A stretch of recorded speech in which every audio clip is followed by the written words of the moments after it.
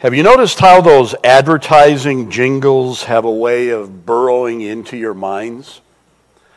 They almost become like a second nature to us.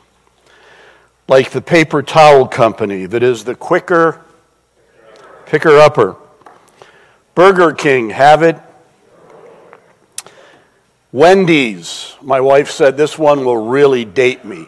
Wendy's, where's the... Oh, that's great. That is sure. She said, nobody's going to know that. That was so many years ago. Or the insurance company, like a good neighbor, State Farm is there. Or this one, I've fallen and I can't get up. My question for this hour is, have they? In fact, some would have us believe that they have fallen and that they're not going to get up, so much so that they've been left on the floor, and that the next group has entered into the room and has stepped over them and taken their place, and the head of the house has now given to this second group all of the blessings because Israel has fallen. And in such a way that they have been replaced and will never rise again. Well, when we arrive at chapter 11, the great Jewish apostle Paul has something to say about that. Verse 11, have they stumbled that they should fall? Literally, have they fallen to such an extent that they have fallen away, is the actual words there, never to rise again? What are the next two words? God forbid. Have they fallen beyond recovery? Has this happened? Never. Now, have we seen that phrase, God forbid, before in this book? Of course we have. Back in chapter 6. Shall we continue in sin that grace may abound? What's the next two words? God forbid. We look here in verse 1. God forbid. Has God cast away his people? God forbid. That is a strong, passionate, emphatic statement. Have they fallen beyond recovery? God forbid. No, never. So I propose to you as we begin this session that those who embrace the theology of replacement theology when it comes to the nation of Israel don't have a problem with our theology. They have a problem with the authority of the text. Dr. Cohn mentioned that last night, sort of tongue-in-cheek at the beginning of his session, and we all laughed, but it's exactly true. Paul says here, God forbid, that has not happened. Now, as I see it, as we arrive here in Romans chapter 7, we really are arriving at the last part of Paul's great treatise on salvation.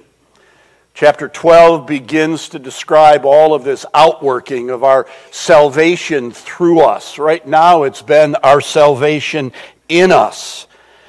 And as I see it, I don't believe chapters 9, 10, and 11 are a parenthesis. I think Paul is just continuing his discussion on salvation. The need of salvation, the provision of salvation, the results of salvation, the promises of salvation, and how Israel fits into this scenario. Well, if you are going to tell me in chapter 8 that nothing can ever separate those to whom this salvation has been imparted, nothing can ever separate us from the love of God, then I have a question. What of Israel and all of those promises God made to Israel concerning that Old Testament corporate call for service? Whatever happened to that corporate call God made to Israel? And how does that pertain to the promise he has made to us about our individual spiritual call to salvation? Nothing can ever separate us from the love of God. What of Israel? And Paul says, let me deal with it. I love the way Dr. Ryrie used to summarize the book of Romans. You can still hear him saying it. He would say, Romans, righteousness, God's righteousness, needed, imputed, imparted, vindicated. I like that. There's no break there. And that's the way I see it as we come to the text that has been assigned to me today. I see the character of God fully vindicated in this chapter. His character as sovereign, his character as gracious, his character as faithful. And I see that being the key character vindication in these verses. As I see it, there are three thoughts that run through the thread of these verses. First of all, he is faithful to the people of God. Secondly, he is faithful to the prophets of God. Now let me say this. We're going to take both of those sort of as an overview for a few moments in these verses. Number one, sort of an overview. Number two, sort of an overview. And then when we get to the plan of God, that dispensational plan of grace, is when we're going to come to the text and move through these 15 verses, verse by verse. But first of all, faithful to the people of God. Just as an overview, look with me quickly at verse 1. I say then, Paul says, hath God cast away his people? God forbid, for I also am an Israelite of the seed of Benjamin. Of the seed of Abraham, of the tribe of Benjamin. It's as if Paul says, if God has taken deliberate steps to cease any gracious dealings with Israel or Israelites, then what am I doing here? What am I doing here as a Hebrew of the Hebrews? I'm here by the grace of God, which is still upon us and still available to us. God hath not cast away his people whom he foreknew. Now these verses, again in overview, seeing that he is faithful to the people of God, I believe help us keep some things tremendously straight and clear that we need to be clear on. I believe that at times we open the door to this concept of replacement theology by some of the terminology we use. When we speak of Israel as God's Old Testament people, and then we speak of the church as God's New Testament people, we open the door, if but a crack, to this concept of replacement theology. I would propose to you that we need to use different phraseology. Israel, since day one of their sovereign, gracious, corporate choosing, is God's national people. They always will be, and they have their particular eternal inheritance, and those blessings, every one of them, will be fulfilled. They are the only national people God has. And they are the only national people God will ever have. And that national choosing will never be rescinded. That's why I believe there is an inherent danger. And I say this carefully. When we embrace this concept today of this nationalism, when it comes to the United States of America. I'm not saying we're not a blessed nation. We are. I'm not saying we were not founded by God-fearers. We were. I'm not saying we need to be praying for our nation. We do. But the United States of America is not God's national people.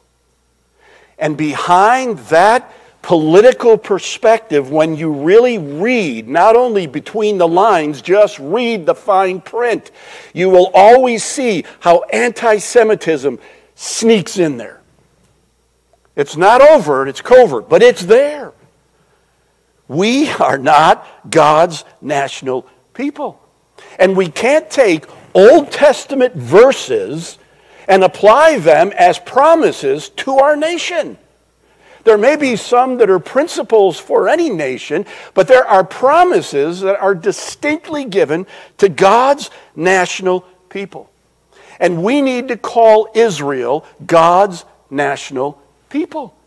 Ever since their corporate choosing, have been, always will be, that will never be rescinded. That's why I have the word there to the people of God, his national people. Secondly, the church.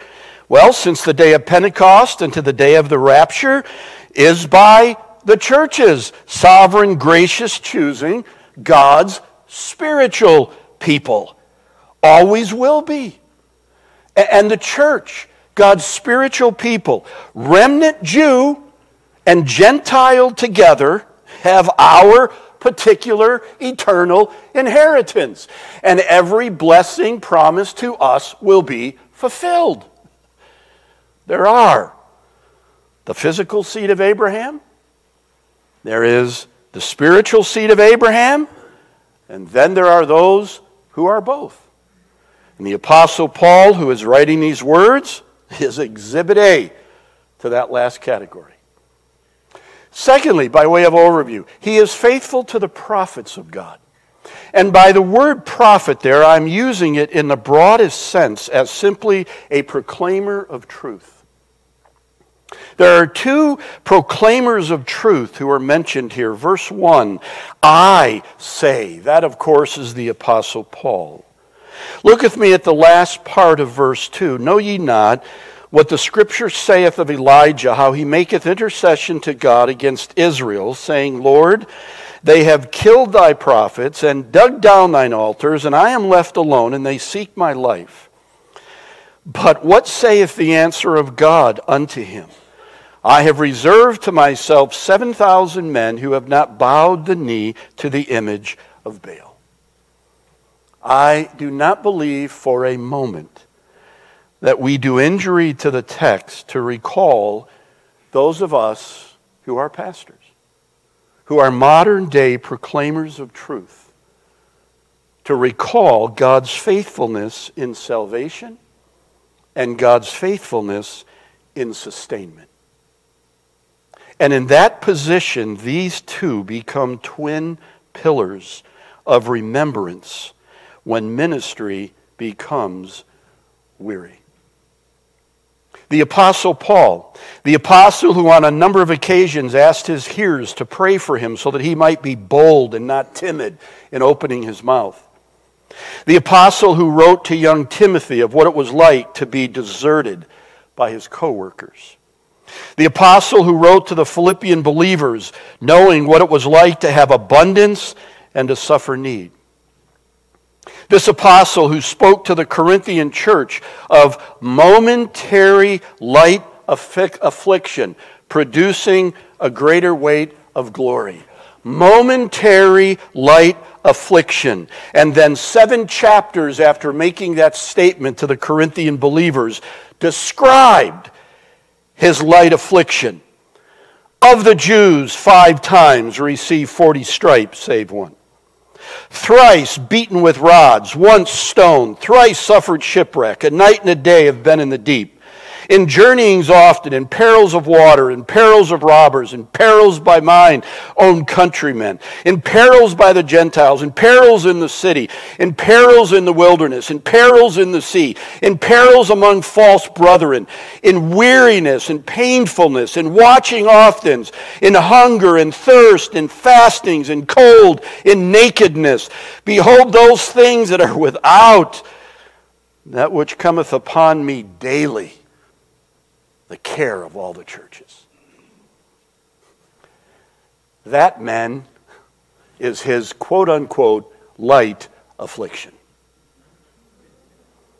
And this is the one who is speaking to us of God's faithfulness. Or this prophet. We can read these verses very glibly and just jump into our theological understanding of them. But I remind you that when Elijah made this statement, it was a confession that we read of here in Romans. He had sunk so deep into discouragement and despair that he asked the Lord to kill him.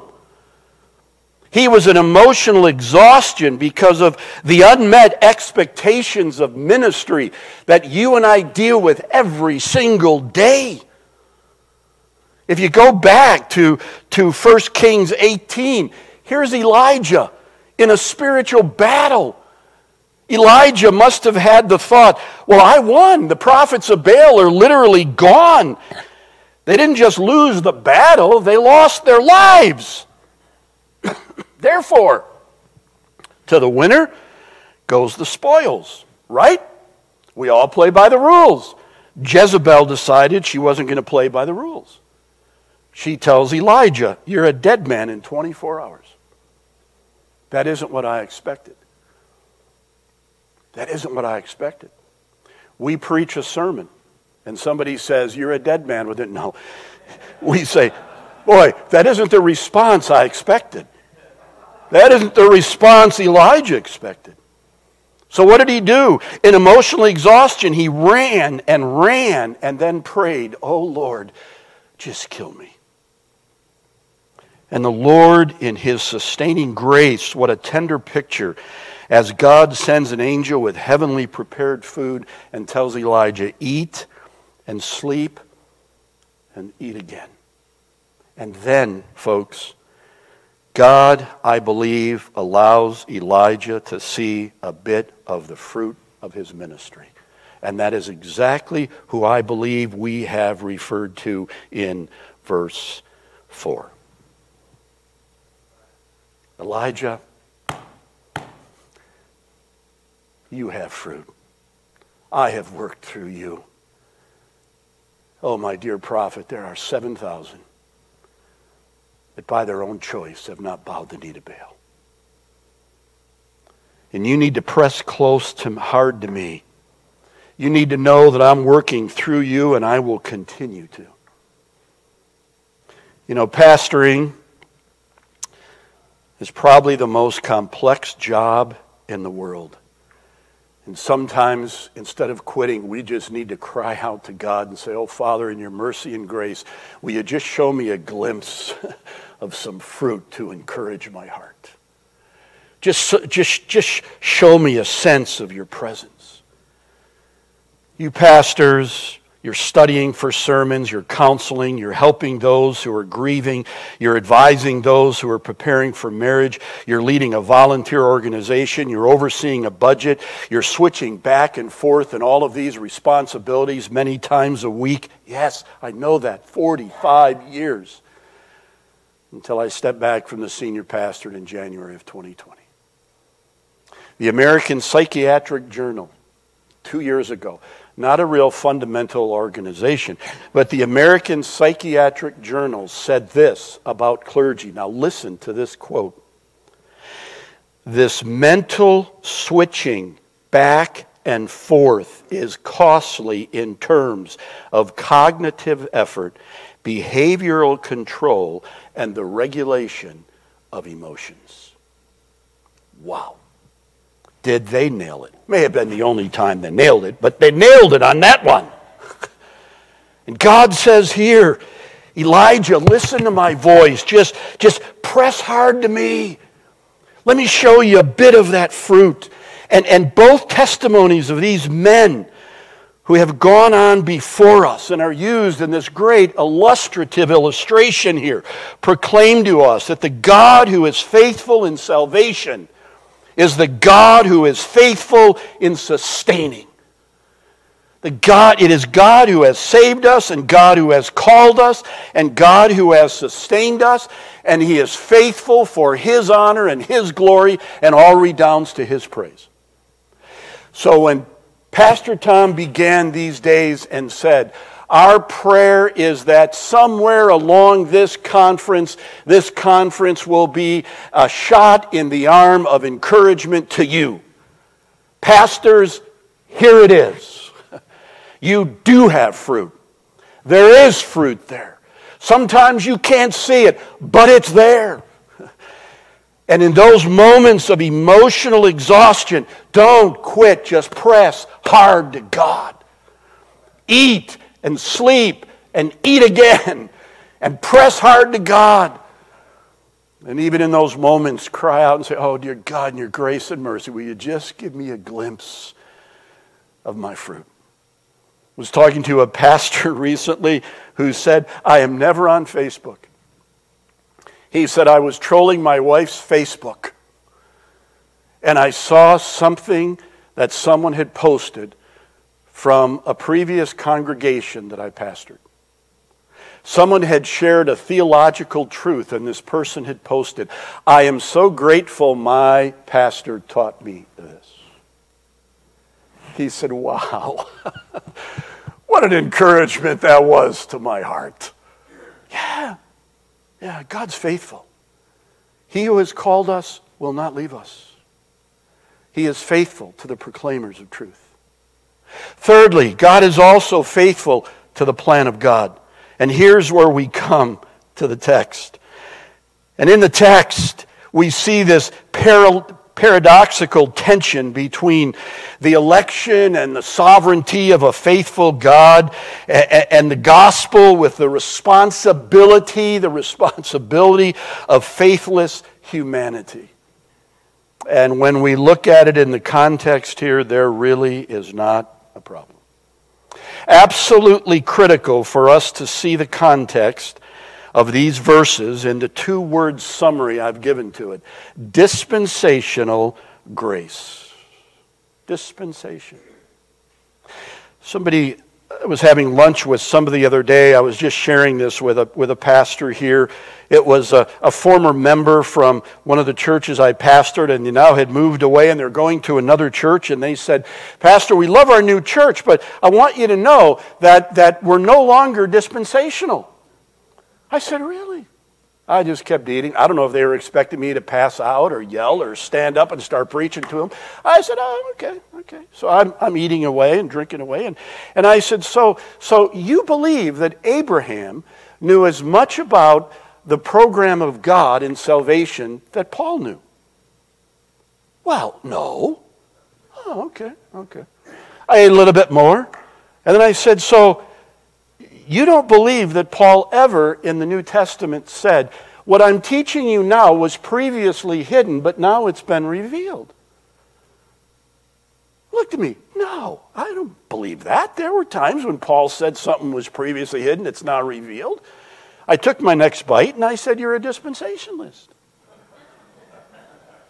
You just believe in this progressive truth when it comes to the concept and the salvation of God. Then the person said this, yeah, but you know, Schofield in 7 or 8 or 6, don't get lost in the weeds.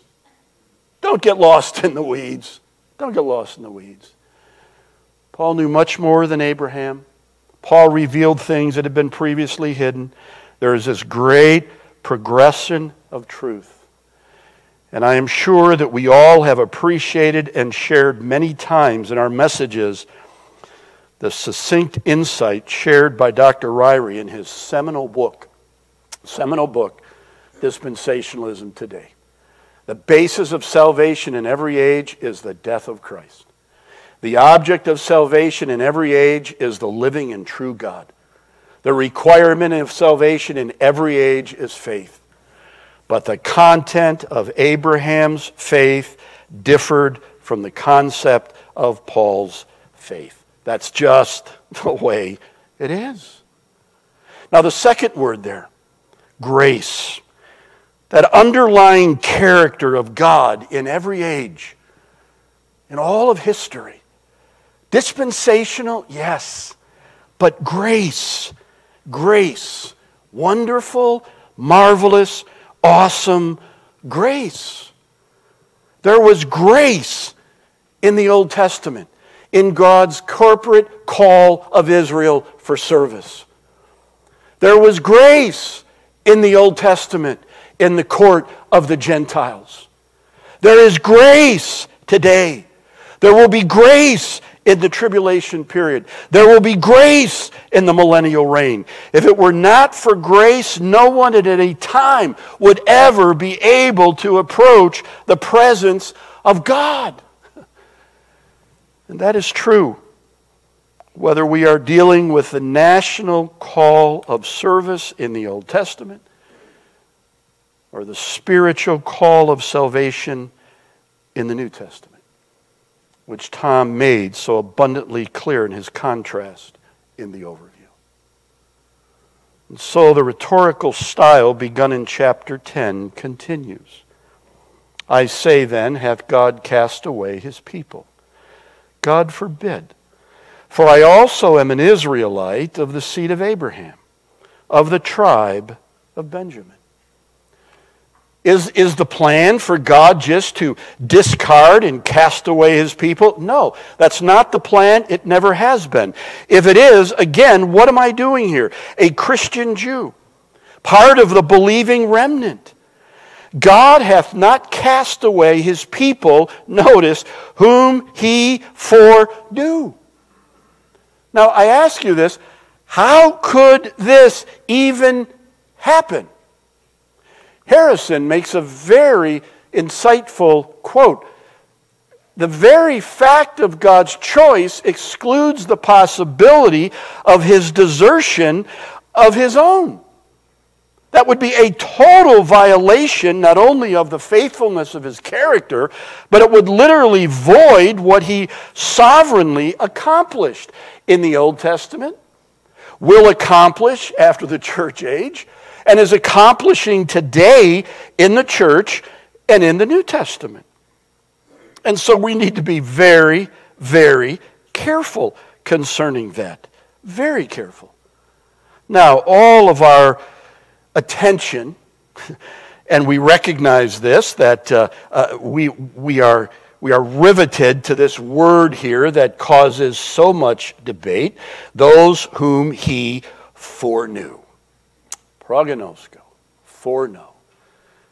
Is this strictly to know beforehand, or is there a deterministic nuance to it?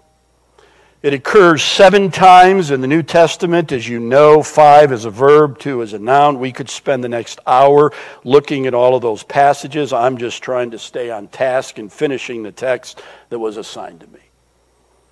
The other usage of that word here in the book is Romans chapter 8. Just flip 2 pages back.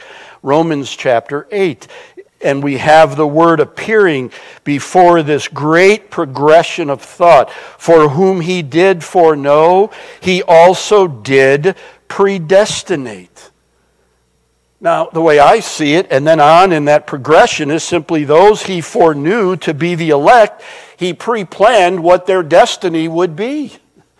And our destiny is to be conformed into the image of Jesus Christ. And he who began that good work in us will perform it. Amen? And he who began the good work in the nation of Israel will perform it. Amen? It's exactly right. It's the same concept there. One used corporately, one used individually. As I have said for years, predestination has nothing to do with election. I believe predestination has to do with purpose. Election has to do with people. But there is a great distinction there. Now, God is sovereign over both entities, but there are limitations. You say, really? Yeah. I believe that. I came up with this working definition of sovereignty some years ago. The position God holds and the power God possesses as the true and living creator God of the universe. Ultimately, God is in complete control of all things. His control is manifested through his direct or permissive will. Now notice this. Or his allowance of certain events to occur according to the laws of his natural universe, notice, or his spiritual universe. You jump off a building, you're going to hit the ground. And if the building is high enough, you're going to splat on the ground and die. Now the theologians can sit around and discuss, now was that God's perfect will? Or was that God's permissive will? And I say, it's in accordance with the laws that God built into this universe. One who rejects Jesus Christ as his Savior will spend eternity apart from God. That is just built into God's concept of his spiritual universe. Now, at times, those events may be in contrast to his desired will and corrupted by original sin. I was having a debate with a brother in Christ, a good brother, who is in another camp than I am. And I was talking to him, and I said, look, 1 Timothy chapter 2, God would have all to be saved. John chapter 3, verse 18, gives us the intent for God sending Christ into the world. Or verse 17. He did not send his Son into the world to condemn the world, but his intent was that the world, cosmos, sum total of all humanity, would be saved. This brother looked at me and he said, well, if you tell me it's not his will that any should perish, then you're telling me that the unsaved person who rejects Christ is stronger than God. That he can misdirect, short circuit God's will. I looked at this person, and this is what I said. I said, by the time this day is over, I am going to sin.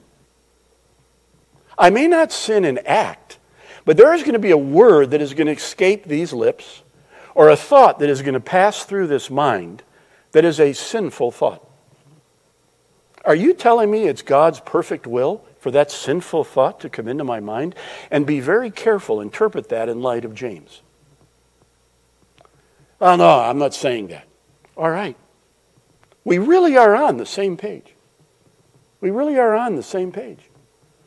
Yet for his children, there is the promise that he works through all things, directed or allowed, good or bad, for our ultimate good and his ultimate glory. A year ago, I was to come here, and I had a stroke in July. Praise God for God's grace and doctors and that TPA miracle drug. It truly is a miracle drug. And before they discharged me from the hospital, 24 hours later, they did an echogram. And they found I have a problem with my heart, which could cause sudden death, but now they're watching it. So every year I have to have an echogram. So Pastor Tom asks me, how are you doing? In an email. I sent him this email back, told him what they found, and this was my concluding thought. You know, when you get older, it's always something. I get this email back from this guy. And the first line is, praise God for his sovereignty. And I stopped and I thought, I just told you, as in my mind, as I'm sitting there, I have a problem with my heart. It's something else now. And then I continue to read the email. I am so grateful you had the stroke. Because if you had not had the stroke, they would not have done the echogram. And they would not have found what's wrong with your heart, which is fixable. I said to myself, that's why Tom gets the big bucks.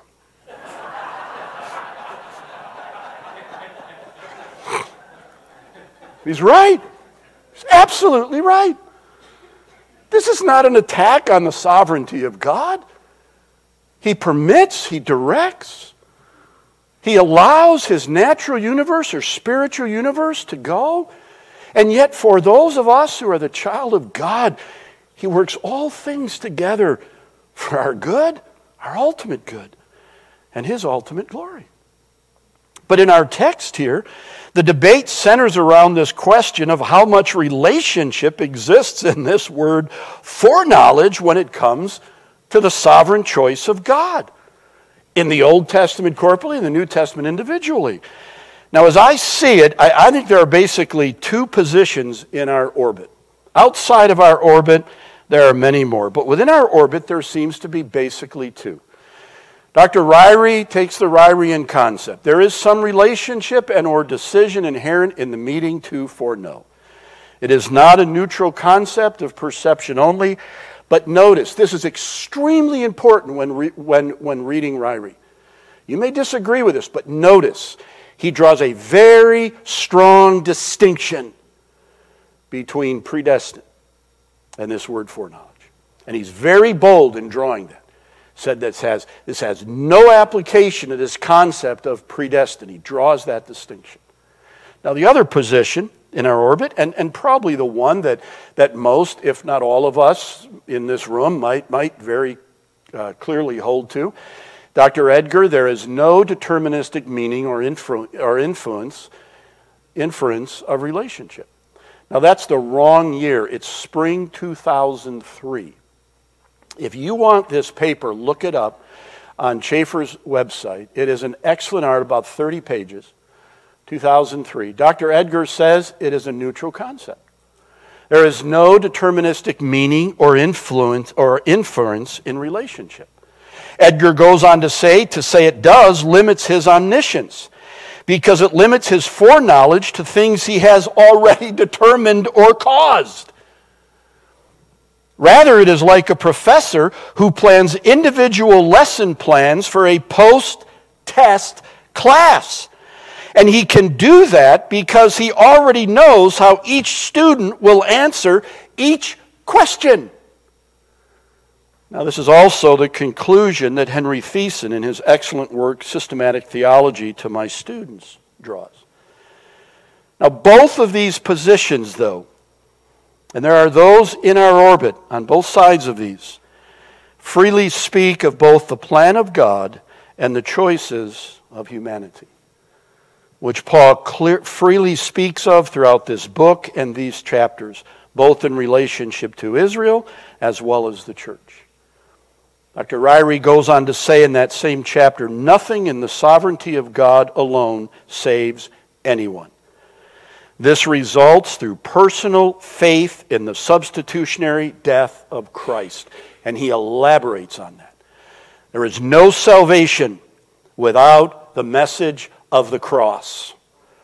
And then Ryrie sort of has a parenthesis in there, at least in my volume it does, and it says, if you think there is, read Tom Stiegel's book, end of parentheses. It says there is no salvation apart from the teaching of the cross and apart from the engagement of the will to believe in the substitutionary death of Christ. So we recognize, yes, that even though there are these two concepts as we look at this phrase, sometimes we simply have to come to the end of ourselves and recognize that in verses 33 and 34 of this chapter, the depth of the riches, both of the wisdom and the knowledge of God, how unsearchable are his judgments and his ways past finding out, who hath known the mind of the Lord, or who hath been his counselor. And we need to focus on our message. As Kurt said this morning, let's stay on message, our offer of hope to a hopeless world. And that is in John chapter 3. And do not start, anytime you come to John chapter 3, do not start in verse 16. You start in verses 14 and 15 that give us a great, great illustration. As Moses lifted up the serpent in the wilderness, so Christ must be lifted up. Lifted it up for ethnic Israel. If anyone within ethnic Israel did not look at that serpent, what happened to them individually? They died. And then he says, now, like that, God sent Christ, lifted him up on the cross, so that whoever would look and believe shall have eternal life. Well, though, did he not send so that he had grounds to condemn and glory in his condemnation? No! Verse 17, he did not send Christ into the world to condemn the world.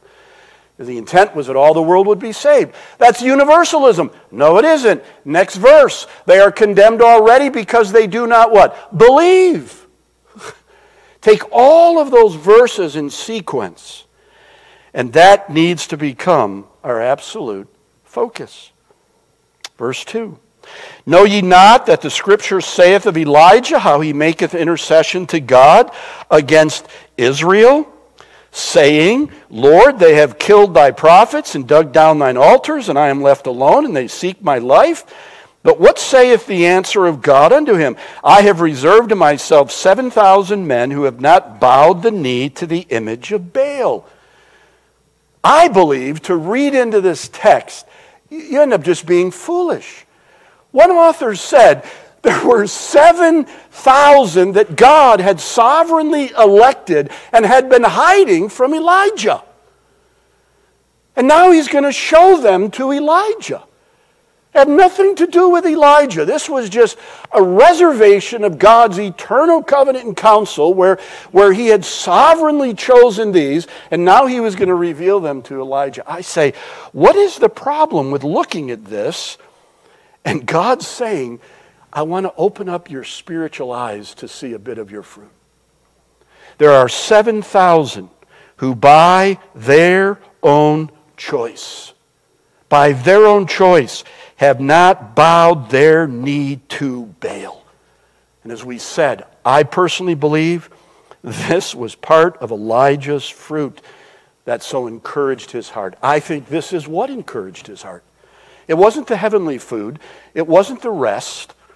It was seeing some of the fruit of his very ministry, as we said earlier.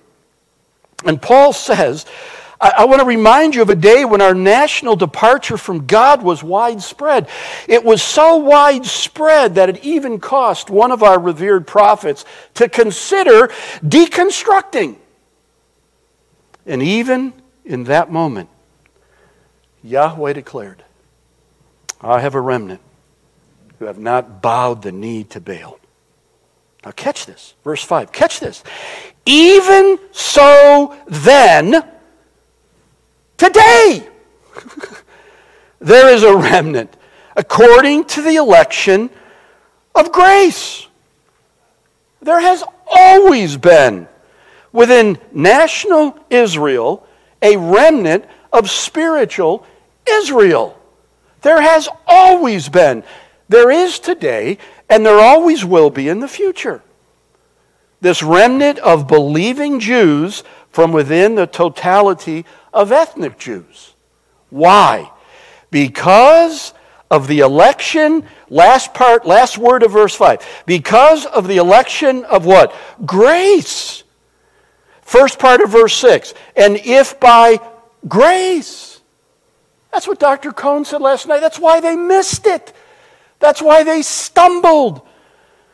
Righteousness is always by faith, never by works, never has been. It is an election by grace because of the grace of God and personal faith. I love this summary paragraph, and I thought it was in the PowerPoint and it wasn't. Let me just read it to you. If you want a copy of it, I can give it to you. I apologize, it's not on PowerPoint, but just listen to this summary on the doctrine of the remnant, and then I'll tell you who wrote it. In the history of Israel, a remnant has always existed. It's always been discerned. There's always been a spiritual Israel within the national Israel. In Elijah's time, 7,000 had not bowed the knee to Baal. In Isaiah's time, it was the very small remnant for those whose sake God still forbore to destroy the nation. During the captivities, the remnant appears in Jews like Esther and Mordecai and Ezekiel and Daniel and Shadrach, Meshach, and Abednego. At the end of the 70 years of Babylonian captivity, it was the remnant that returned under Ezra and Nehemiah. At the advent of our Lord, John the Baptist, Simeon, Anna, and those who looked for redemption in Jerusalem were the remnant. During the church age, the remnant is composed of believing Jews. But an important aspect of the remnant is prophetic. During the Great Tribulation, a remnant out of all of Israel will turn to Jesus as Messiah, the sealed Israelites of Revelation 7. It is inferred by many students of Scripture that this great multitude of Gentiles will be saved by the witness of these 144,000. Some of these will undergo martyrdom. Some will be spared to enter the millennial kingdom. Many of the Psalms express prophetically the joys and sorrows of the tribulation remnant. That is on page 1225 of the Scofield Reference Bible. Now don't send me an email and say, do you realize the holes in the Scofield? I know there's holes. I'm just saying this is a great paragraph here. I think Scofield really captures it on the doctrine of the remnant. And it's always been by grace. That's how righteousness comes and always has. Look with me again then at verse 7. What then? What then? And this is absolutely critical. What then? Israel hath not obtained that which he seeketh. And this great quote from Psalm 69. But the election hath obtained it, and the rest were blinded. According as it is written, God hath given them the spirit of slumber, eyes that they should not see, and ears that they should not hear, unto this day. And David said, Let their table be made a snare and a trap and a stumbling block and a recompense unto them. Let their eyes be darkened that they may not see, and bow down their back always. Always. The rest, this vast majority, miss what they are seeking. Why? Because they are seeking it in error. They sought it and they seek it through legalism instead of trusting faith in response to God's grace. Again, you heard that profoundly, understandably explained last night in Dr. Cohn's presentation of why they stumbled. And because of this, they are blinded. The word here really is hardened, but it's more than the word used in chapter 9.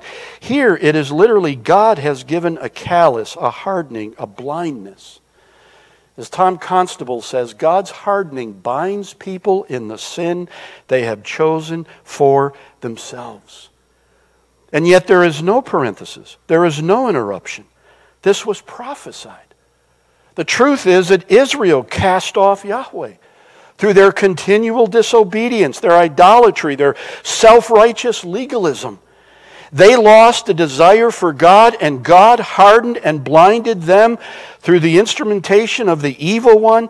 And the same is true spiritually today in Romans chapter 1. As our brother John said, I forget the day, all these sessions run together, but as our brother John said, and I love this analogy, he said they chose the direction, and they chose it, and they chose it, and they chose it, and God finally gave them the shove. That's right. And that's what Paul is saying here. Now you come in here and say, Israel's choice? Yes. God's plan? Yes. Explain it? We can. But I can give you the reason for it. I can give you the reason for it. The exclusion of some for the possible inclusion of all through God's mercy and individual faith in God's Son. And here we come to our main rhetorical question in verse 11. I say then, have they stumbled that they should fall? God forbid. But rather through their fall, salvation is come unto the Gentiles in order to provoke them to jealousy. Here it is. Is their faith permanent? Is their fall permanent? Is their fall permanent? No. Their fall is purposeful. The door of faith is now open to the Gentiles, and now on the same basis of faith alone, Jew and Gentile, this remnant from the world, Gentiles, and this remnant from ethnic Israel, the Jews, bow in personal faith to Messiah Christ. And we as Gentiles are to live in such a way that we are to make the Jewish people jealous of the blessings of their God, so that they will turn spiritually to Him. Nationally, God will deal with it. God will restore them nationally. The center of it all in the millennial reign. But spiritually, we are to be making them jealous now, provoking them to jealousy, so that they would spiritually turn to Him.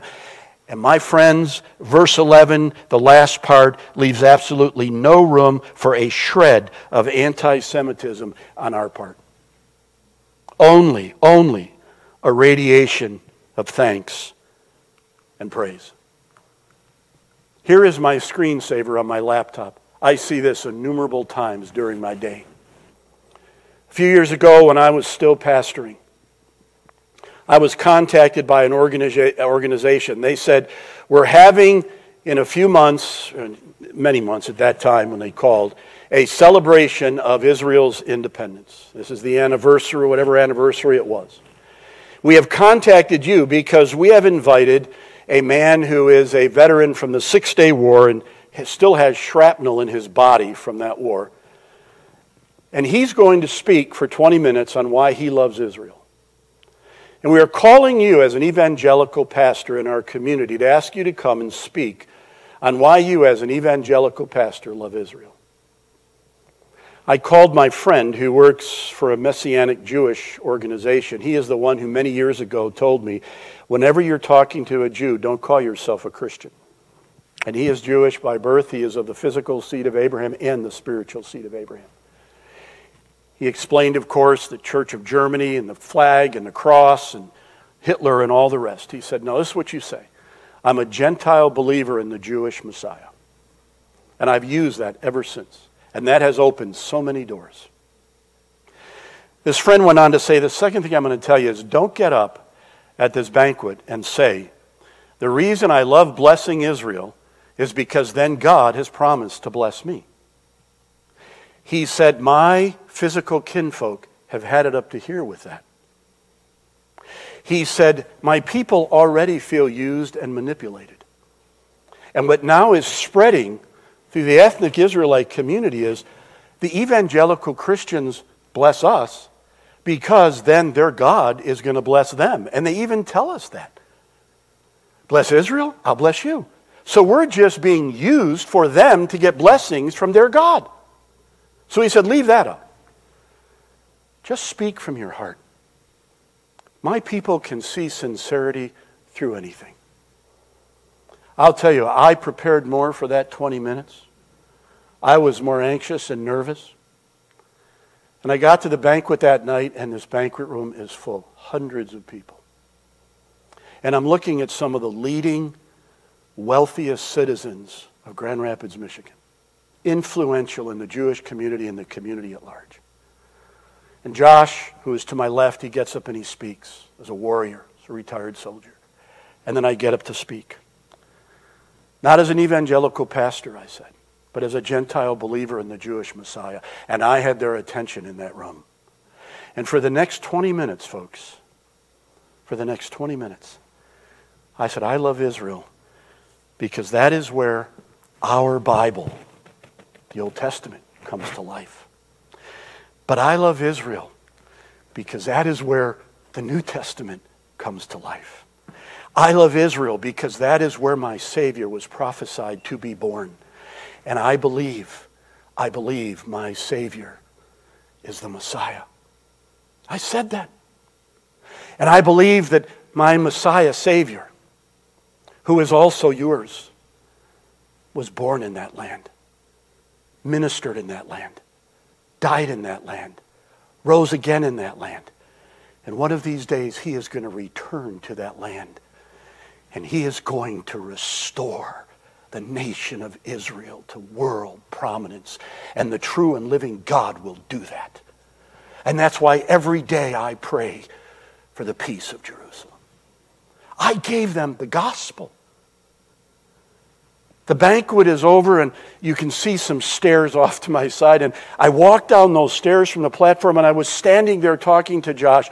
And I could see this man from the back of the banquet room start coming toward me.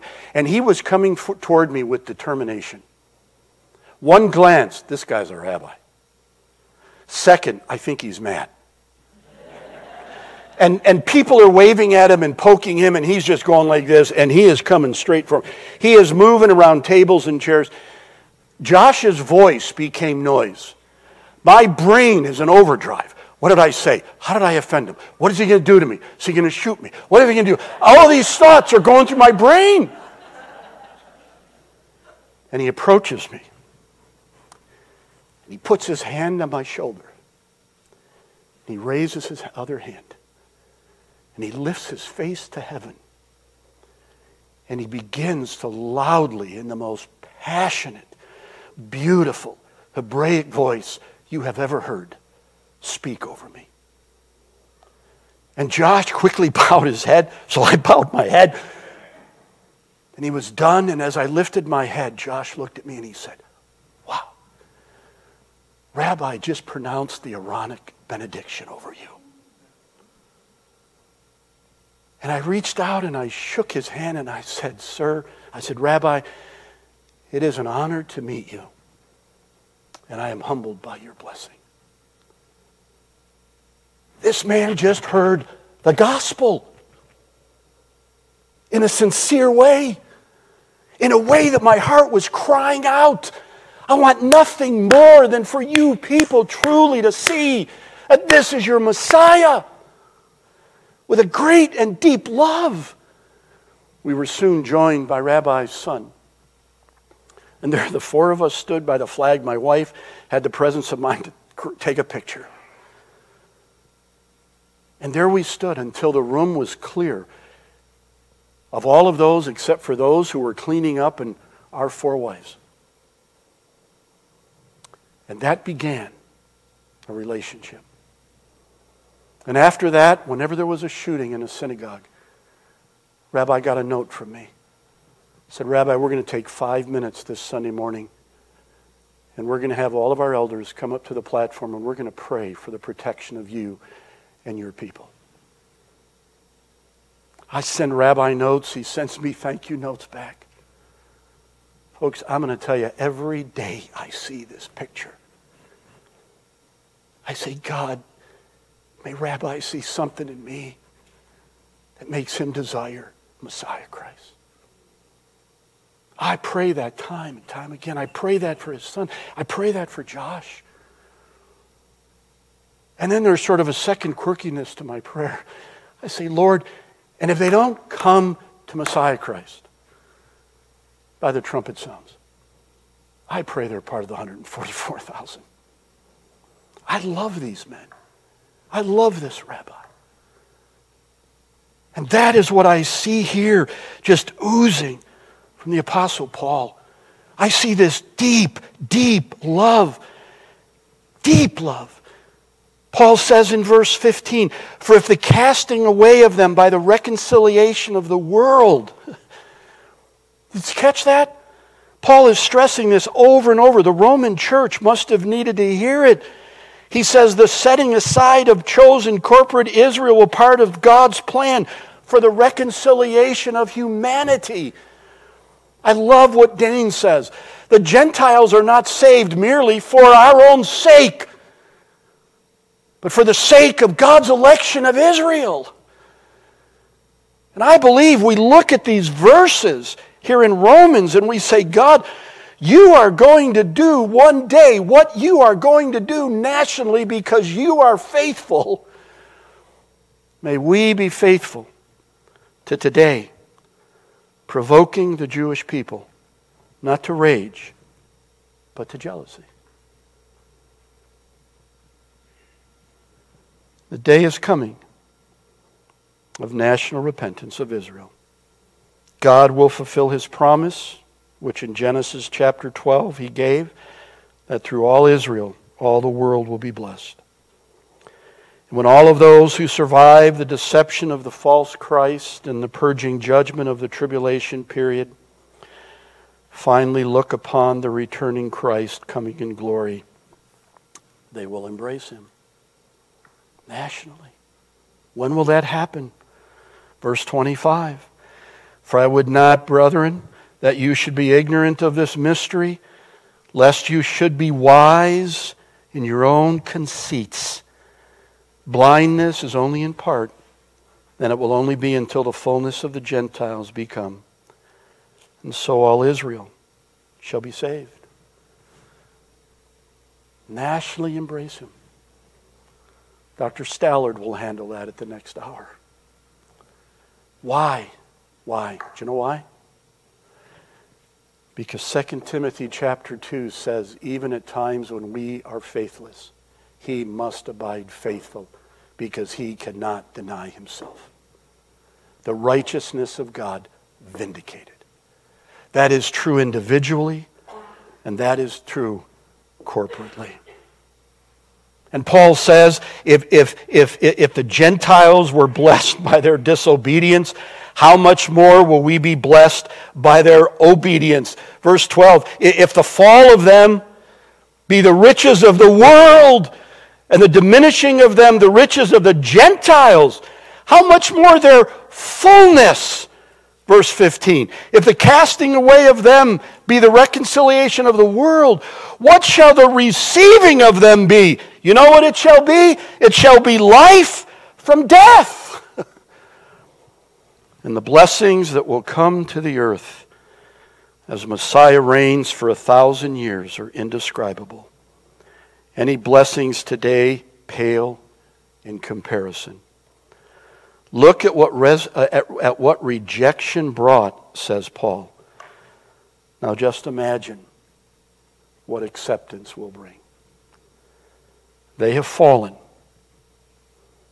but they will get up.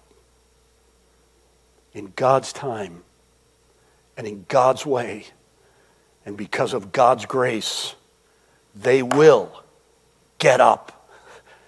And in that day, God tells us in Ezekiel, I will give them one heart, and I will put a new spirit within them. And I will take the stony heart out of their flesh and will give them the heart of flesh, that they may walk in my statutes and keep mine ordinances, do them, and they shall be my people, and I will be their God. Have they fallen? Yes. Can they get up? They will. God forbid anything else. Righteousness vindicated. Nothing can ever separate the church from the love of God. We rest upon that promise because nothing can ever separate God from the promises He's made to national Israel. And I believe that 2 prayer requests of our hearts every day, I truly believe this. 2 prayer requests, two prayer items that we ought to pray every day. It's Heavenly Father, may I live in such a way today that if I encounter a Jewish person, they'll see in me and they'll sense from me the blessing of Messiah Christ. And secondly, Father, thy kingdom come. Oh, for the day when your will be done on earth as it is now in heaven. All for the praise and the glory of a faithful God of grace.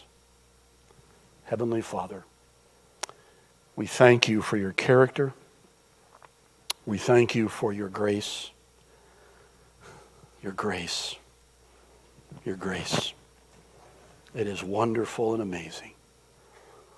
And you who began a good work in the nation of Israel will complete it. Just like you who have begun a good work in us will complete it. For the glory of God, for the exaltation of Christ alone, we confess this. Amen.